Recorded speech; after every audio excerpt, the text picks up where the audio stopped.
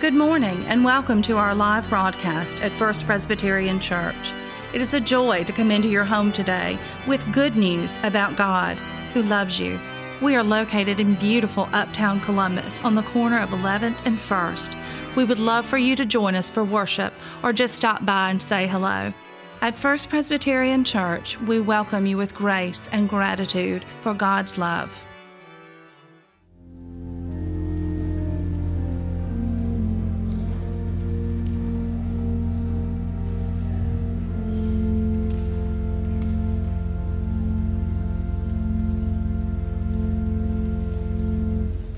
The first lesson is from Exodus chapter 34, verses 29 through 35, found on page 81 of your Bible in the Old Testament. Moses came down from Mount Sinai. As he came down from the mountain with the 2 tablets of the covenant in his hand, Moses did not know that the skin on his face shone because he had been talking with God.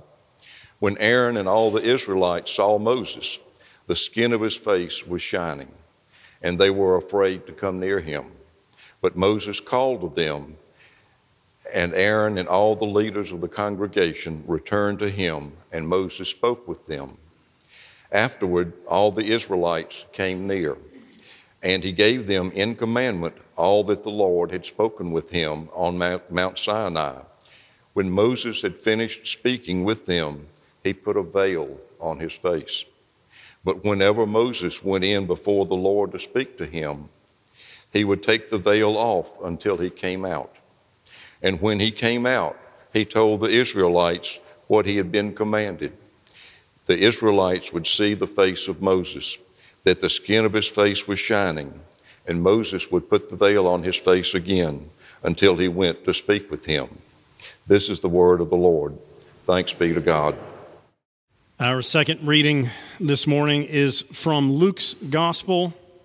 We are in the 9th chapter, Luke 9, 28 through 36, what we refer to as the Transfiguration. Listen again with fresh ears. Now, about 8 days after saying this, Jesus took with him Peter and John and James and went up on the mountain to pray. And while he was praying, the appearance of his face changed, his clothes became dazzling white. Suddenly they saw 2 men, Moses and Elijah, talking to him. They appeared in glory and were speaking of his departure, which he was about to accomplish at Jerusalem. Now Peter and his companions were weighed down with sleep, but since they had stayed awake, they saw his glory and the 2 men who stood with him. Just as they were leaving him, Peter said to Jesus, "Master, it is good for us to be here. Let us make 3 dwellings, one for you, one for Moses, and one for Elijah," not knowing what he had said. While he was saying this, a cloud came and overshadowed them, and they were terrified as they entered the cloud. Then from the cloud came a voice that said, "This is my son, my chosen. Listen to him." When the voice had spoken, Jesus was found alone. And they kept silent, and in those days told no one of any of the things that they had seen. This is the word of the Lord. Thanks be to God. So today is all about the Transfiguration. It is in our church calendar the Sunday before we kick off Lent, which will begin this Wednesday, but the first Sunday of Lent will begin next Sunday. So we'll have Wednesday, Ash Wednesday, and then we kick off with week 1 of 6 weeks that we call the season of Lent, that prepares us for the coming of Holy Week, the time when Jesus goes to Jerusalem for the last time. He teaches for the last time. Last Supper goes to the Garden of Gethsemane, prays, betrayed, goes through the trials, is crucified and buried, and then Easter morning when he arose and changed everything. So this is the Sunday that things begin to look toward Jerusalem for that end time. The word transfiguration simply means to change. It is like transformation, like metamorphosis, changing from one thing to another. So in this story, we are in Luke's gospel, and we are in chapter 9. We're not too far in when Jesus selects 3 of his disciples, not all of them, to go up to the mountain to pray. He selects Peter, James, and John, those 3. So they go up, and they're on Mount Sinai, also known as Mount Horeb. We think those 2 are the same place and interchangeable. What else happened on Mount Sinai in the Old Testament that we kind of have locked in? Does anybody know? 10 Commandments. Everybody knows. Good for y'all. Absolutely. Moses and the 10 Commandments. We'll get to him in just a moment. So they're on Mount Sinai or Mount Horeb. And in the midst of this prayer time, and the disciples are kind of heavy with sleep, but it says they don't fall asleep completely. And then all of a sudden, Jesus changes. It said all of this light comes through his face, and it says his face changes. And his clothes are a dazzling white, and he is transfigured before them. That means changed before them. Imagine being the disciples. They had a morning hike all the way up the mountain. They're there having a granola bar. They're about to doze off, and bam! All of this light suddenly comes from Jesus. Bright. Of course, they would have been frightened. They would have been scared. And in that process, they look and they see Moses on one side and Elijah on the other. So if we look at these 2 prominent Jewish Old Testament Hebrew Bible figures, we know Moses not as just the one who brought the 10 Commandments, but we attribute as Moses to be the one who wrote the Torah, the first 5 books of the Old Testament. Torah also means law. So we see Moses as the giver of the law. And then all those things that we know Moses did, from the burning bush to the 10 Commandments to going to challenge Pharaoh, leading the Israelites through the Red Sea into the wilderness, all of that. And then we have Elijah. Elijah is a prophet that is significant among the Old Testament stories. If you remember, Elijah was several stories about Elijah. In the first one, and this is in 1st and 2nd Kings, when I was in college, I was a religion minor because I thought it'd be fun. Didn't think I'd be going into the ministry, but it was helpful. So we had a visiting rabbi who came and taught our class near Super Bowl time. And his lesson for the day was this passage called the Super Bowl of the Gods.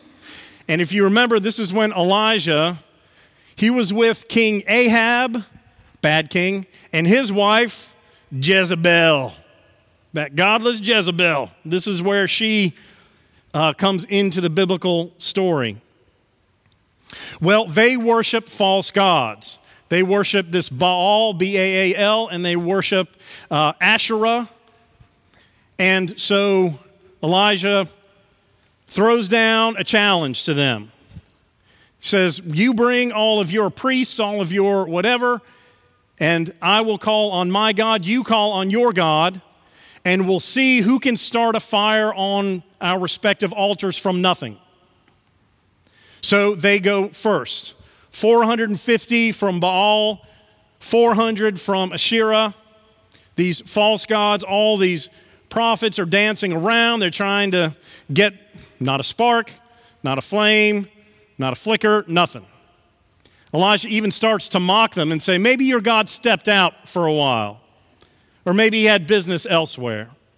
So he says, okay, let's do this. So he built his altar, sacrificed the ox in the appropriate way, put it on top, and then dumps 4 huge containers of water on top of it, digs a moat around it, filled this moat around the altar to make sure that no one could claim that there was something going on where there was a trick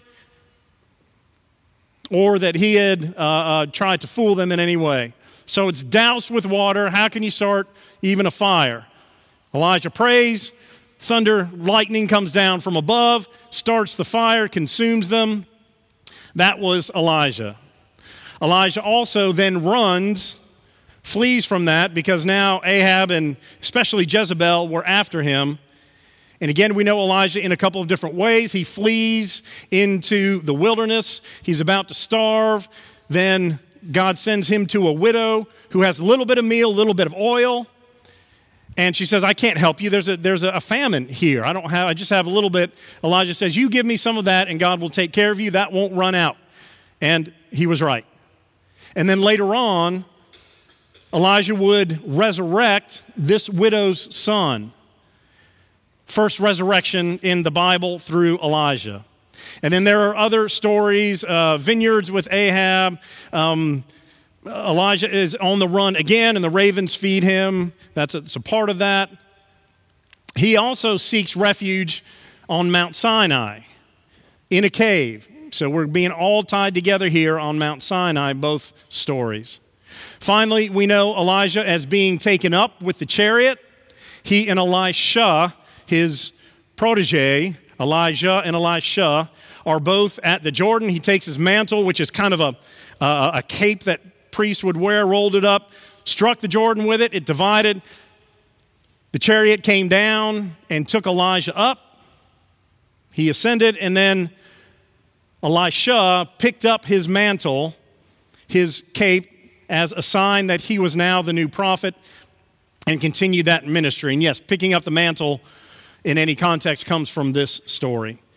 So you have Moses, the giver of the law, and you have Elijah representing the prophets. It's also interesting that both of these, who are heroes of our faith and our Jewish friends in our Old Testament, their Hebrew Bible, both had doubts, concerns, and fears when God called them. And at different points, they didn't want to do, nor did they think they could do what God had called them to do. So they were not always these strong and faithful people. God helped them like God helps us.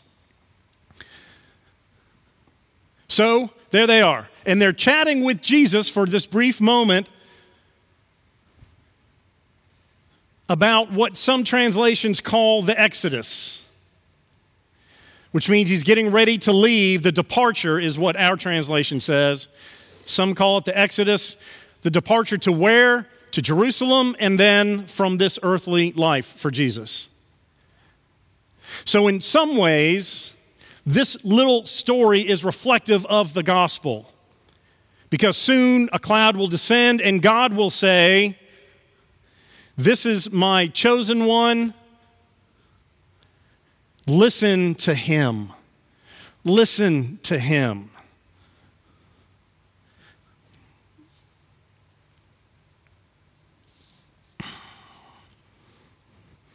This is my son, my chosen. Listen to him. Where else did God speak regarding Jesus already? What does it remind us of? Baptism, right. God said, "This is my beloved, my son with whom I'm well pleased." And here, a kind of similar context. This is my beloved, my chosen one. Listen to him. What a great command for all of us. Listen to him. And so that ties us together with the baptism. You have Elijah and Moses talking to him about the resurrection and what would be Holy Week. We're tying in the law and the prophets, so it's all kind of right there in this one bright, shining, confusing moment. And then just as Peter says, "Let's stay here. 3 booths, I'll build them. One for you, Jesus, Master. One for Moses, one for Elijah." That's when the cloud descends and God brings this voice again. "My son, my chosen one, listen to him." And then the cloud goes away. things clear up, and Jesus is there by himself.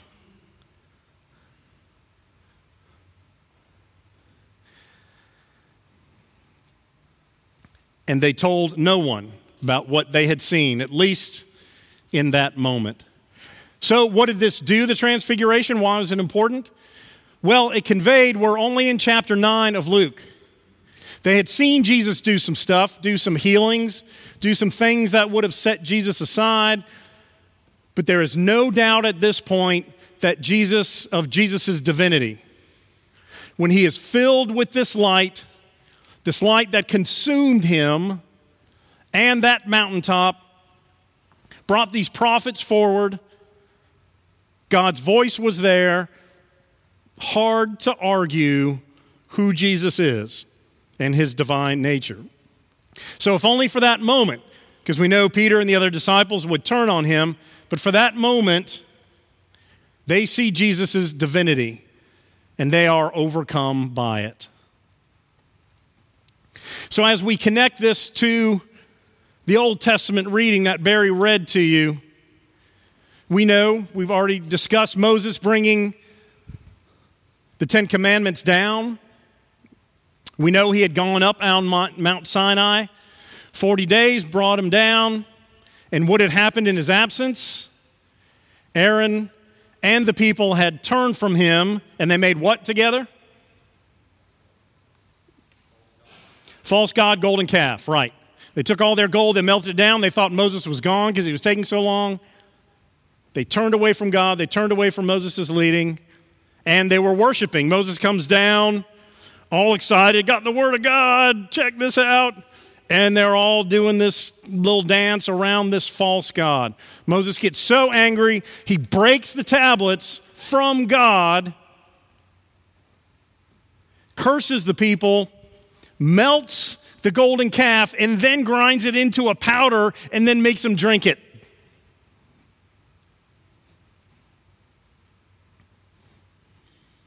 Then he goes back up a second time, spends 40 days, is with God. In the presence of God, God writes the Ten Commandments on the stones. Moses doesn't write them. He brings them down. God writes it on the tablets. Moses comes down again where they are dutifully waiting. Except when Moses comes down, something has changed. His face is shining, glowing, radiating this light that is abnormal. This didn't happen to people, and it scared people. It's a little different from Aaron saying to his brother, Moses, you got a little spinach in your teeth right there, something. And Moses didn't know it. So he comes down, he's shining, and it became such a distraction that Moses had to put a veil over his shining face. And then when he went into God's presence again, he would take off the veil and he would come shining again.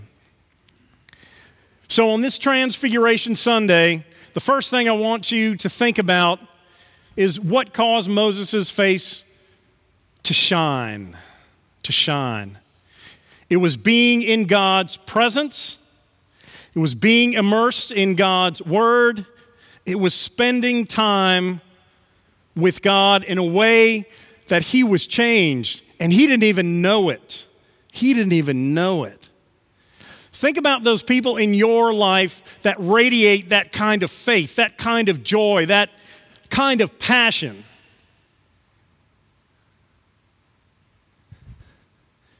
Maybe it's someone in our family that helped us find our way to church. Maybe it's somebody else in our church family. Maybe it's somebody down the street that you can tell has this glow, this shine. Now, in life, we often separate what happens in church from what happens in the rest of our lives. When do we shine? When do we get so excited that we can't help but be giddy about what's happening around us? Maybe Christmas morning as a child, we glow, we radiate. Maybe graduation. Maybe you get a great grade on a project or a paper that you worked so hard on.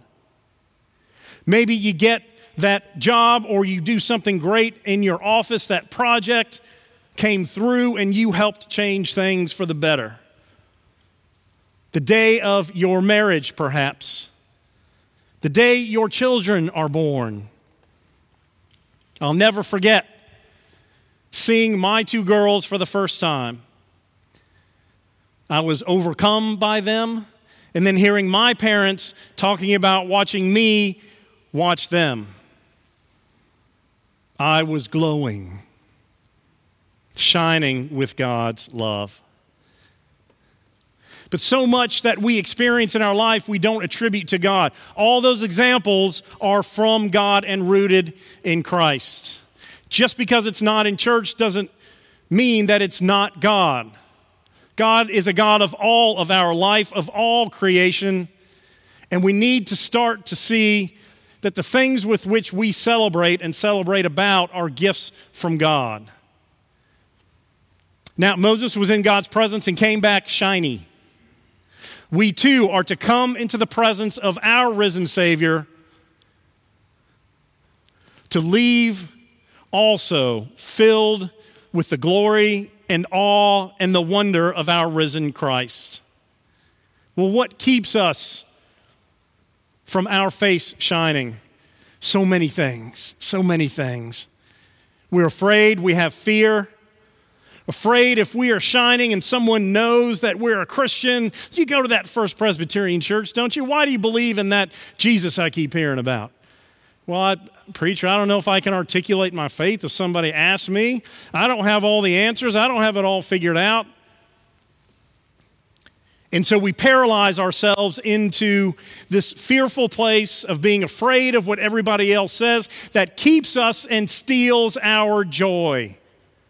We give them the power to do that. We need to claim that back. This God of the Transfiguration is a divine, changing, loving Christ and Savior that should fill us with this joy and light that we can do none else but go and live as God's shining people.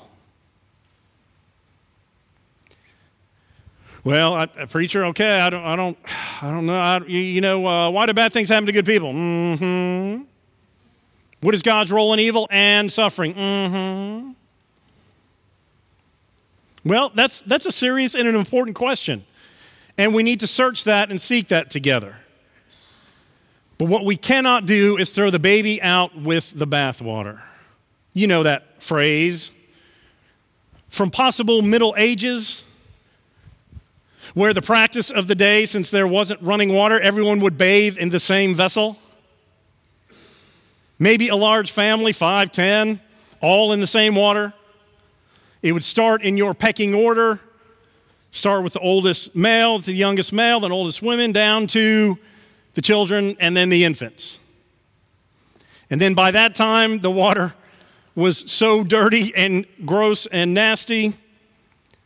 The fear was that as you cleaned it out, you would not even be able to see your own baby.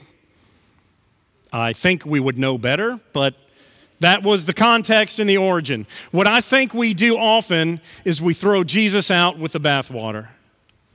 That bathwater of saying, I don't know how 100% of faith in the Bible and all of these questions are, and so I throw Jesus out with my doubt. There are some Christians who say this and do this, and I don't understand how sometimes it is what I believe, sometimes it isn't what I believe, so I'm just not going to say anything, I'm not going to share, and we throw Jesus out with the bathwater. All of those excuses that come to our mind are excuses that we need to find a way to work through, and we can do this together, friends. That's what a family does. To help one another work through these issues so that we're not throwing Jesus out at all, but we're allowing him to share that light and shed it into our soul, which will transfigure us. Let's say Synovus calls and they've got 2 stacks of $100 bills as tall as Shaquille O'Neal. They call you and say, hey, it is for you, it is free, congratulations, you won. All you have to do is come get it. Okay. Now wait, What kind of locking mechanism is on the vault door? Is it one of those old ones with kind of the spokey ones that kind of looks like a ship's wheel? Is it one of those smaller ones that has like a combination lock on it, like our lockers, some of them used to back in the day? Is it computer controlled? Does it work on biometrics or eye scan recognition? Well, we could tell you, but what does that matter? Just come get you. Oh, no. Because if I get this money and then somebody says, why did you get that money? What is that locking mechanism like? And I don't know. I'm going to feel silly and foolish. So I see what you're trying to do. I'm not going to claim my gift at all. Throwing the baby out with the bathwater that we often do to Jesus. I won't accept our gift, which is salvation, because I have some questions over here. I'm going to leave the best gift and prize ever given to humankind in our eternal and risen Christ over here because I don't have this piece worked out and I don't have this piece worked out, or I'm going to have to say something or I'm going to have to do something. Well, you're on the hook already. Ha ha. You need not fear. You need not throw the Jesus out with the bathwater. The intent that Christ has is that we too would be transfigured. When we do our time of confession, we are changing. We are being changed and given new life. We are continually transfigured. We are continually, as Malachi tells us, being in the refiner's fire, being made who God wants us to be. So as we come to this Transfiguration Sunday, find out and target what are those things that keep you from radiating the love of Christ and shining that light. Start small, start with baby steps, but start. And the more that we work on those, the closer we get, the more we can and do radiate that light and that passion. And allow yourself to be transfigured as Christ was. Accept this gift that was made for you, for me, and all of God's creation. Because God's desire for you is to flourish in love and grace and light, not to sit in punishment and wallow in sin, or God would never have sent Christ. If God was pulling all the strings and we were on God's chessboard and flicking pieces down, abuse, car accident, cancer, if God was a God of punishment, God would never have sent Christ. No, there are things that we don't know, but what we do know is that God is a God of love, and Christ has come to be our Savior. So let us go and celebrate and shine the light after we spend time in the presence of our King. Hallelujah. Amen.